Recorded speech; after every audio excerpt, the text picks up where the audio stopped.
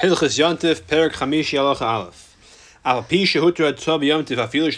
Even though a person is allowed to carry on yontif, even if it's not for the necessity, in other words, for the necessity of food preparation, nevertheless, a person should not carry large loads the way he does during the weekday. He has to kind of change from his normal routine because it's not honorable for yontif to behave in this very mundane weekday fashion. Uvdin dechol, as it's called. If it's impossible to change, mutter, then if there's no choice, it's okay. But case for example, if someone carries jugs of wine from place to place, don't carry them in a basket or in a container. If he can carry them on his shoulder or carry them in front of him. If someone carries hay, you shouldn't sling or hang the basket or the bale of hay behind him. He can carry it normally in his hand at his side. Anything normally carried with a pole. He should carry it rather. He should carry it on his back or behind. Excuse me. He should carry it on his back behind him. So he should carry it on his back. That which is normally carried behind him, he should carry on his shoulder. If that which is normally carried on the shoulder, he should be able to be in front of, he should carry it in his hands in front of him. Or spread a cloth over it so it's not as visible. These are all different ways of carrying that should be done if possible. If it's possible to change, to deviate, then carries as normal. When this is applied, you can carry it on Yontif. If he's carrying on a person, if he's using an animal to carry it, there's no way to bring it. You should never carry it like that. Even if you do it differently, he should not do it the way he should not act according to his weekday practices. Carrying on an animal is always considered to be a weekday practice. A person should not direct an animal with a stick. A blind person should not go out with the stick he uses to poke around to see if she knows where he's going. A shepherd should not carry his pack.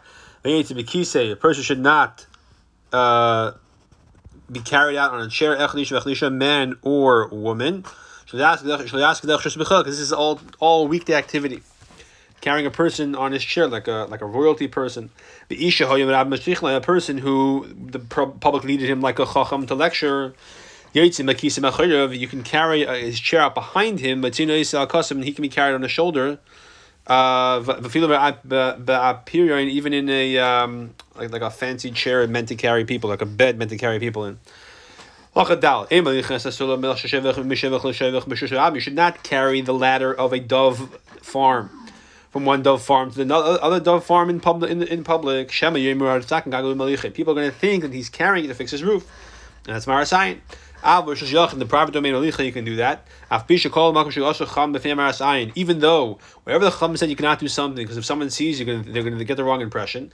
They forbade to do it even in the innermost room with no windows, so no one can see you anyway. Still, it's usher, so there's no difference. So why over here do we say you may carry the ladder Rosh Yachid? Here, because you're carrying the ladder from one dove farm to the other one to get a dove to shech to eat meat for Yontif. So the purpose of Simchas Yontif, they were matir to do it if no one's actually watching. Someone who had produce on his roof, he must move them to a different roof. For example, it might rain and his roof is open to the sky. A different roof has a cover. You should not pass them from one roof to the other. Even if the roofs are equal height, so it's not difficult work. You should not lower them through using a rope through a window, through an opening in the ceiling. Nor should he let them bring them down by a ladder. Because again, he should not do it according to his normal weekday activity. However, he can throw them down, even through the special opening made for this purpose. From one place to another on the same roof. A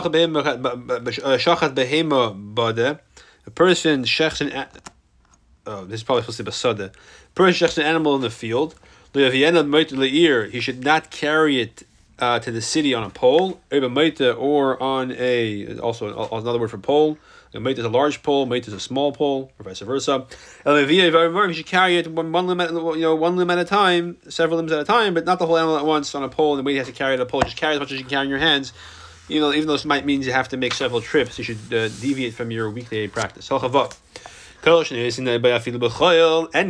you can benefit from during the weekday, even though you can't benefit, even though you cannot benefit from it on Yontif. Going tefillin, for example, tefillin which you don't wear on Yontif.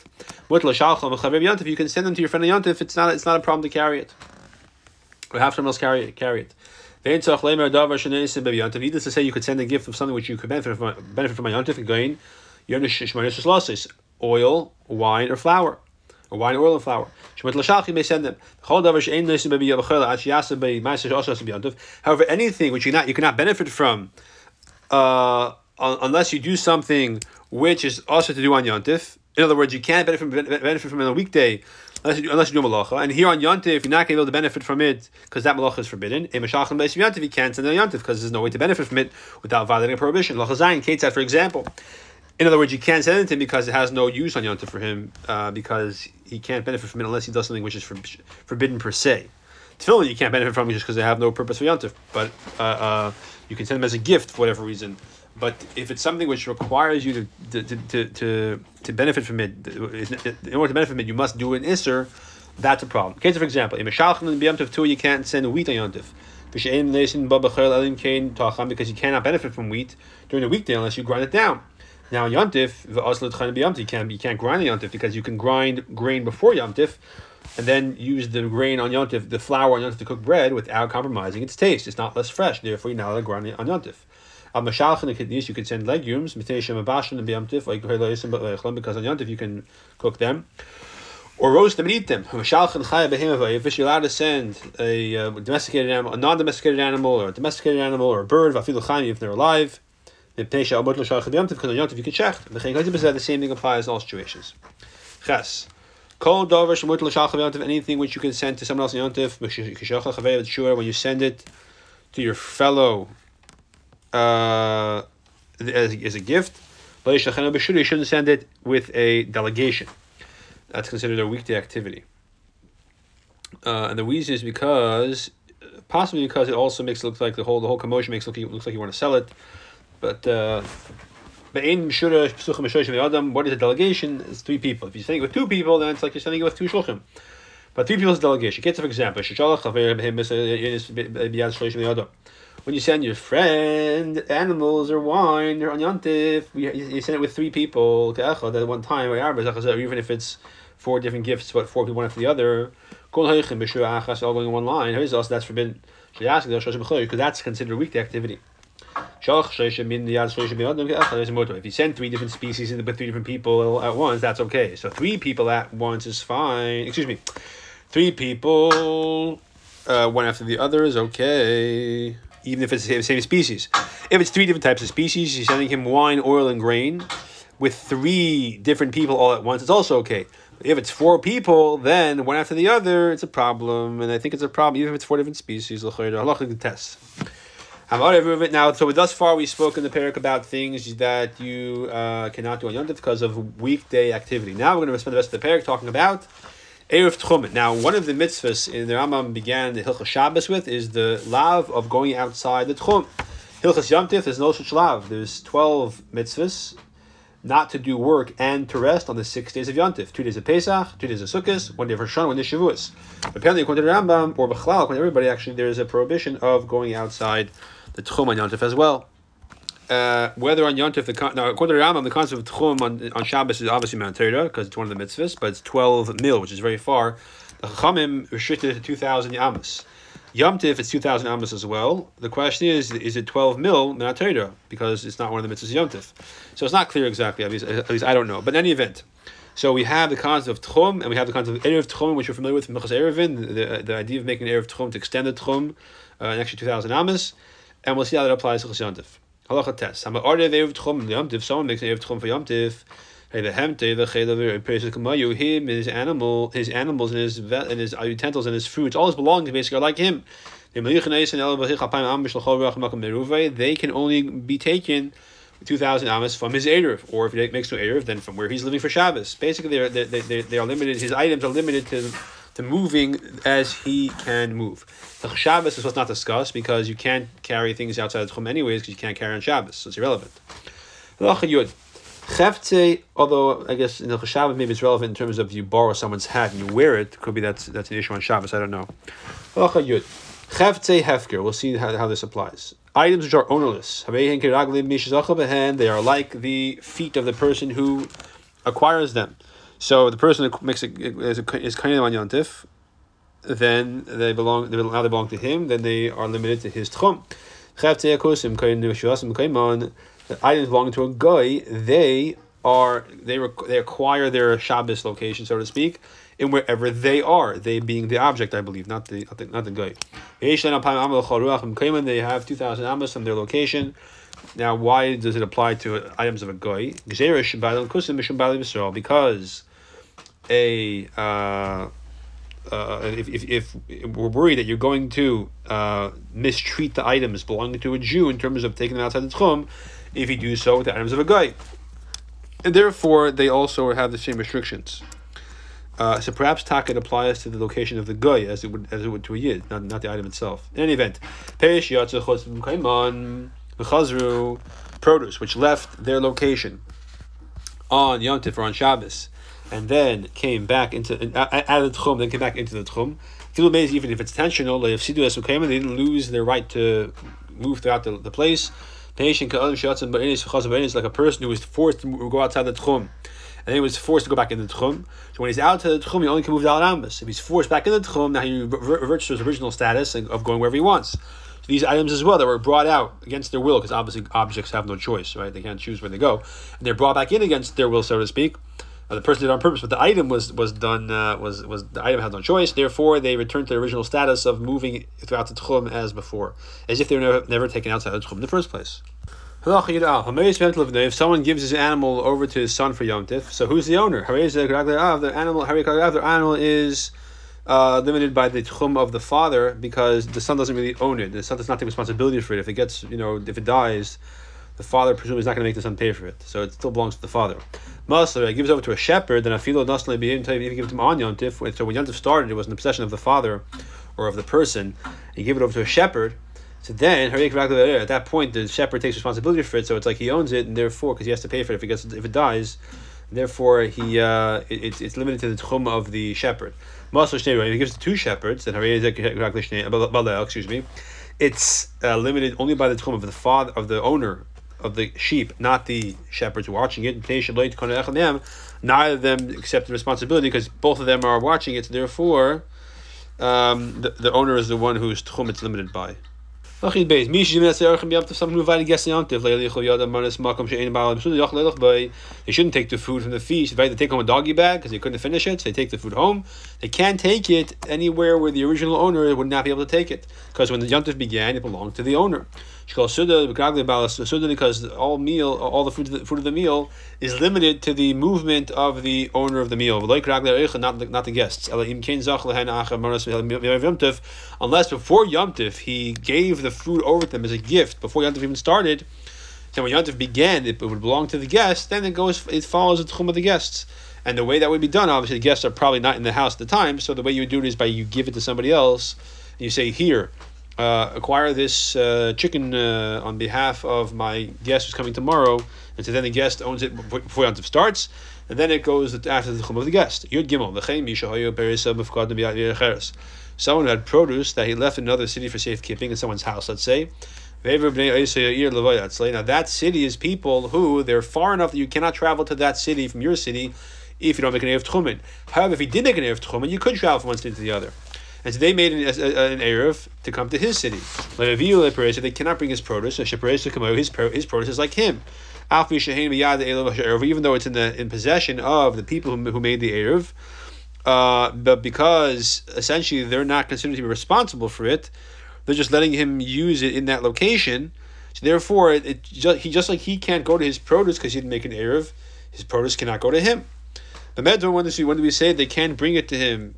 That goes after it goes after the chum of the original owner, even though it's being guarded by someone else in a different city. Then Karen Zavis. When there's a specific corner or location in their house that the produce is sitting while it's being watched, so it's like he acquired a little corner in the house to put his produce, and therefore it's in the property of the owner, so to speak, because now the owner owns, or at least owns as a borrower, a little corner in the house of this other person in the other city to watch his produce. Therefore, the produce is limited by the tchum movement of the original owner. If he did not designate a place specifically for it, they have to watch it wherever they see fit. Let's say then the produce is limited by the people to whom are watching it, because they are responsible for it if something happens to it. Therefore, it follows their tchumen. So if they're allowed to, if they made an erev tchumen and they can go from their city back to the owner's city, they can bring the produce with them. Yudalid. Bersha Yachid, a water pit that belongs to an individual. Yeah, person who owns a pit full of water for drinking. Then the water follows the movements of its owner. If it belongs to the city, it's public. Then it belongs to the people of the city. So now, even though you live in the city, but the difference is very simple. If I'm the owner and I made an erev tchumen, then the water can move wherever I move, but it can't move wherever I cannot move. If it belongs to the city, then whoever draws of water from that well, it goes after every individual. They take the water wherever they're allowed to go, based on whether or not they made an erev. Because whoever, the water which the wells which are made for the people who travel from Bavel to the Beis Hamikdash for the Shalosh Regalim. So Shem belongs to everyone in the world. The Karagli Hamal in hand, it's like the person who draws the water from it. Whoever fills the water draws water from those pits, can bring it to wherever he is allowed to go. So it's on a person by person basis.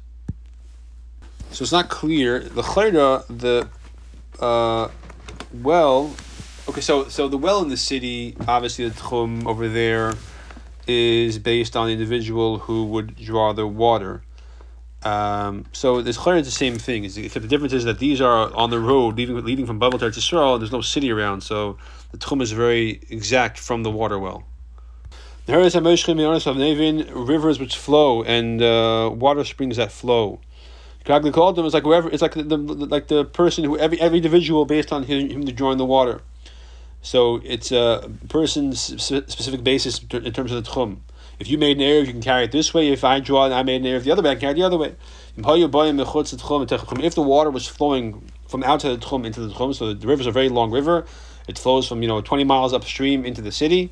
Malam him b'Shabbos, you can fill the water on Shabbos. Needless to say on Yontif, you don't say, well, when Yontif started, so the water was 20 miles upstream, and that's where it started. So that's where it acquired its Shabbos place. Now it flowed 20 miles downstream, so now it's out of the tchum. You can't use it. That's not true, because the water was never in a state of rest. It's like if it's flying always. Therefore, it never acquired never acquired any specific location on Shabbos. So wherever you pick it up or draw the water with your cup, that's where its tchum is. Tes vav. Sher shel roya. A ox belongs to a shepherd of oxes. Kragli anshe eseir. So he's basically watching the oxen for the people in the city. He's a professional shepherd. So the oxen are limited to the tchum of the members of that city. V'sher shel patam. But the share of a person who is not just he doesn't just watch and tend and shepherd the oxen, but he actually specializes in fattening them for shechita. They should be good and fat. So then whoever buys it on Yom Tiv, wherever he's from, regardless of where he's from, that city or different city, the ox is limited to the person who the purchaser's tchum. Because the owner's intention is to sell them to anybody, even those who are not in that city. Since it's being fattened, everyone knows about this professional fattener. They come to buy. So unlike the regular oxen, which are raised by the local shepherd, who are limited in tchum by the people of that city, over here the kavanah l'chadchila is that the oxen will be purchased by other people who come on Yom Tov in the morning to buy oxen for that day's Yom Tov meal to bring them to the neighboring city, and therefore the kavanah is that they should be acquired for the tchum of those people, whoever's going to buy it. Similarly, if the owner shechts this specially fattened ox and he sells the meat on Yom Tov, so people come from all over to buy pieces of meat. In the previous case, one guy's coming to buy the ox. Here, a bunch of people coming together. One guy wants the head, one guy wants the feet, the front feet, the back feet. Every individual buys his part of the ox to bring it to wherever he go back to his location, whichever direction he is. So this ox eventually is going to be different pieces are going to be in different directions. So from the one furthest piece to the other piece could be as much as 7,000 amas. Because that's the intention of the owner before Yom Tiv. The people of the other cities should come to buy the ox. So this ox is like the pit of the people who are coming from Bavel, which even though there's so many of them, each one of them might go in 2,000 amas different directions from the water pit on the way from Bavel to Israel. Because so therefore it's considered public. So therefore over here the ox is supposed to be considered public, and therefore every individual it's not, you don't go based on the person who owned the ox who started. You go based on whoever buys a piece on Yom Tov. It's as if he bought it before Yom Tov because that was a chil kavana. Tes zayin. Hagacheles, a kol is like the person who owns it, not the person who borrows it. If I borrow your candle or your coal, I can only take it within your tchum. But the fire itself, the person who has the fire. Therefore, if I light a candle or a piece of wood from your fire, I can take it with me wherever I'm allowed to go. I don't have to limit myself based on your tchum, even though I got my fire from your fire. Yud Zayin.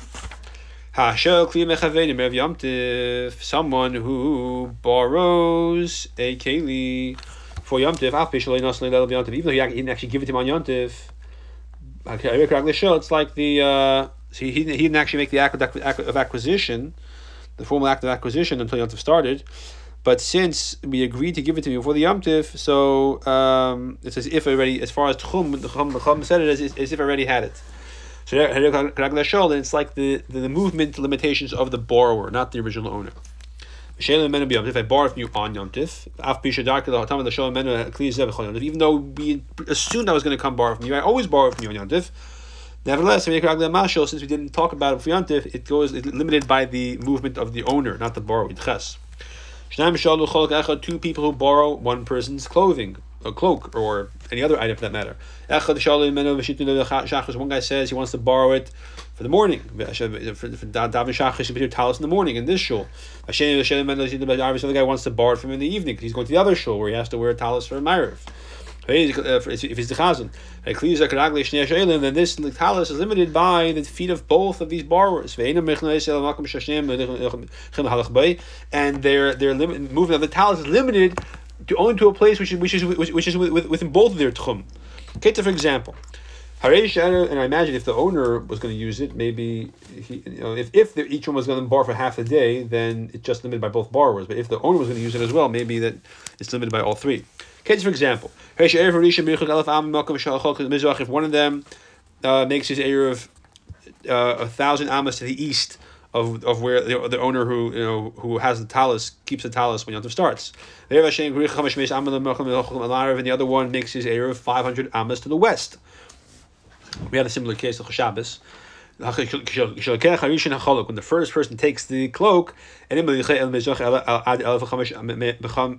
Ad Elef Amma, L'chamesh Me'es Amma, you can only move it to the east 1,500 Amas, Makam Chaluk, from the location of the cloak, which is the limit of the person on the west. So the Chayra, you'll say, what do you mean? I'm over here. Why can't I bring the cloak 2,000 amas to the east from its original location? I made an Erev.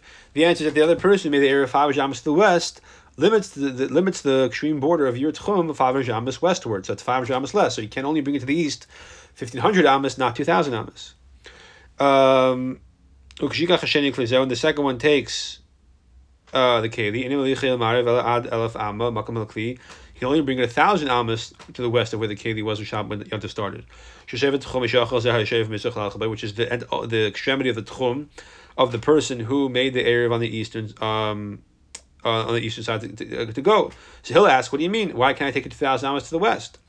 The answer is because 2,000 amas further than, actually 2,500 amas. I should be able to take it 2,000 amas past where I made my Erev. The answer is no. Since the person who made the Erev for the morning usage of the Kitalis made his Erev 1,000 amas to the east of the Keli, that limits its Tchum on the western side to 1,000 amas on the other side.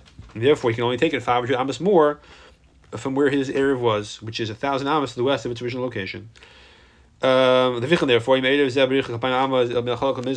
guy makes his Erev 2,000 amas to the cloak on the eastern side, thinking that he can carry it now a total of 4,000 amas, 2,000 of its original tchum, 2,000 more of the Erev that he made. If this guy made his Erev 2,000 amas to the west, thinking he can carry it 4,000 amas to the western side, 2,000 amas from its original location to his Erev tchumen, 2,000 amas more past his Erev to the west. In that case, it really is a Mekayim. They cannot move from its location because now it's any one inch it goes in either direction is outside the tchum of each person on the other side. Halacha chaf. V'chein similarly, ha'ish shalom b'chaveta mayim melech who borrows from her fellow water or salt. It's using the term you borrow water. I guess she's going to pay it back or something, or she's going to give her a piece of the challah she's using for it. She borrows water or salt, and she uses it to knead dough. Actually, truth over here could be even if she gets to keep the water, it would be the same problem. She uses the water and the salt knead to put into her dough of bread. She'll cook a dish with it. In that case, the item, the food of the bread, may not move anywhere outside the tchum of either person, so it's limited to both their tchumen. Since the ingredients belong to both women at the beginning of the yontif, so therefore, the limits that were placed on this dough, this food, at the beginning of yontif, are dependent on the limits of both of these women. Two people who buy an animal on yontif, and they as a partnership. They buy the animal as a partnership, and then on Yontif they shecht it. They bought it before Yontif l'chayra. Even though each one of them takes his part of the animal, like this guy takes the left side, I take the right side. All the meat of the animal is limited to the movement of both people. In the case we had with the shepherd earlier, over there we said every person gets to take the meat to his location. That was the case we had back in halacha test as well. But there, because the assumption is before Yom Tov, you're going to have in mind to sell it to so many people. So he says it's like the case of the water pit for the people who come from Bavel to Yisrael. Over here, they did discuss shechting it before Yom Tov. Therefore, it's not like each person is pre-designated part of the animal. So if they buy a barrel of wine in partnership, they say, let's divide the wine. That each individual takes his portion of wine and it can move according to his own limitations, regardless of the other person.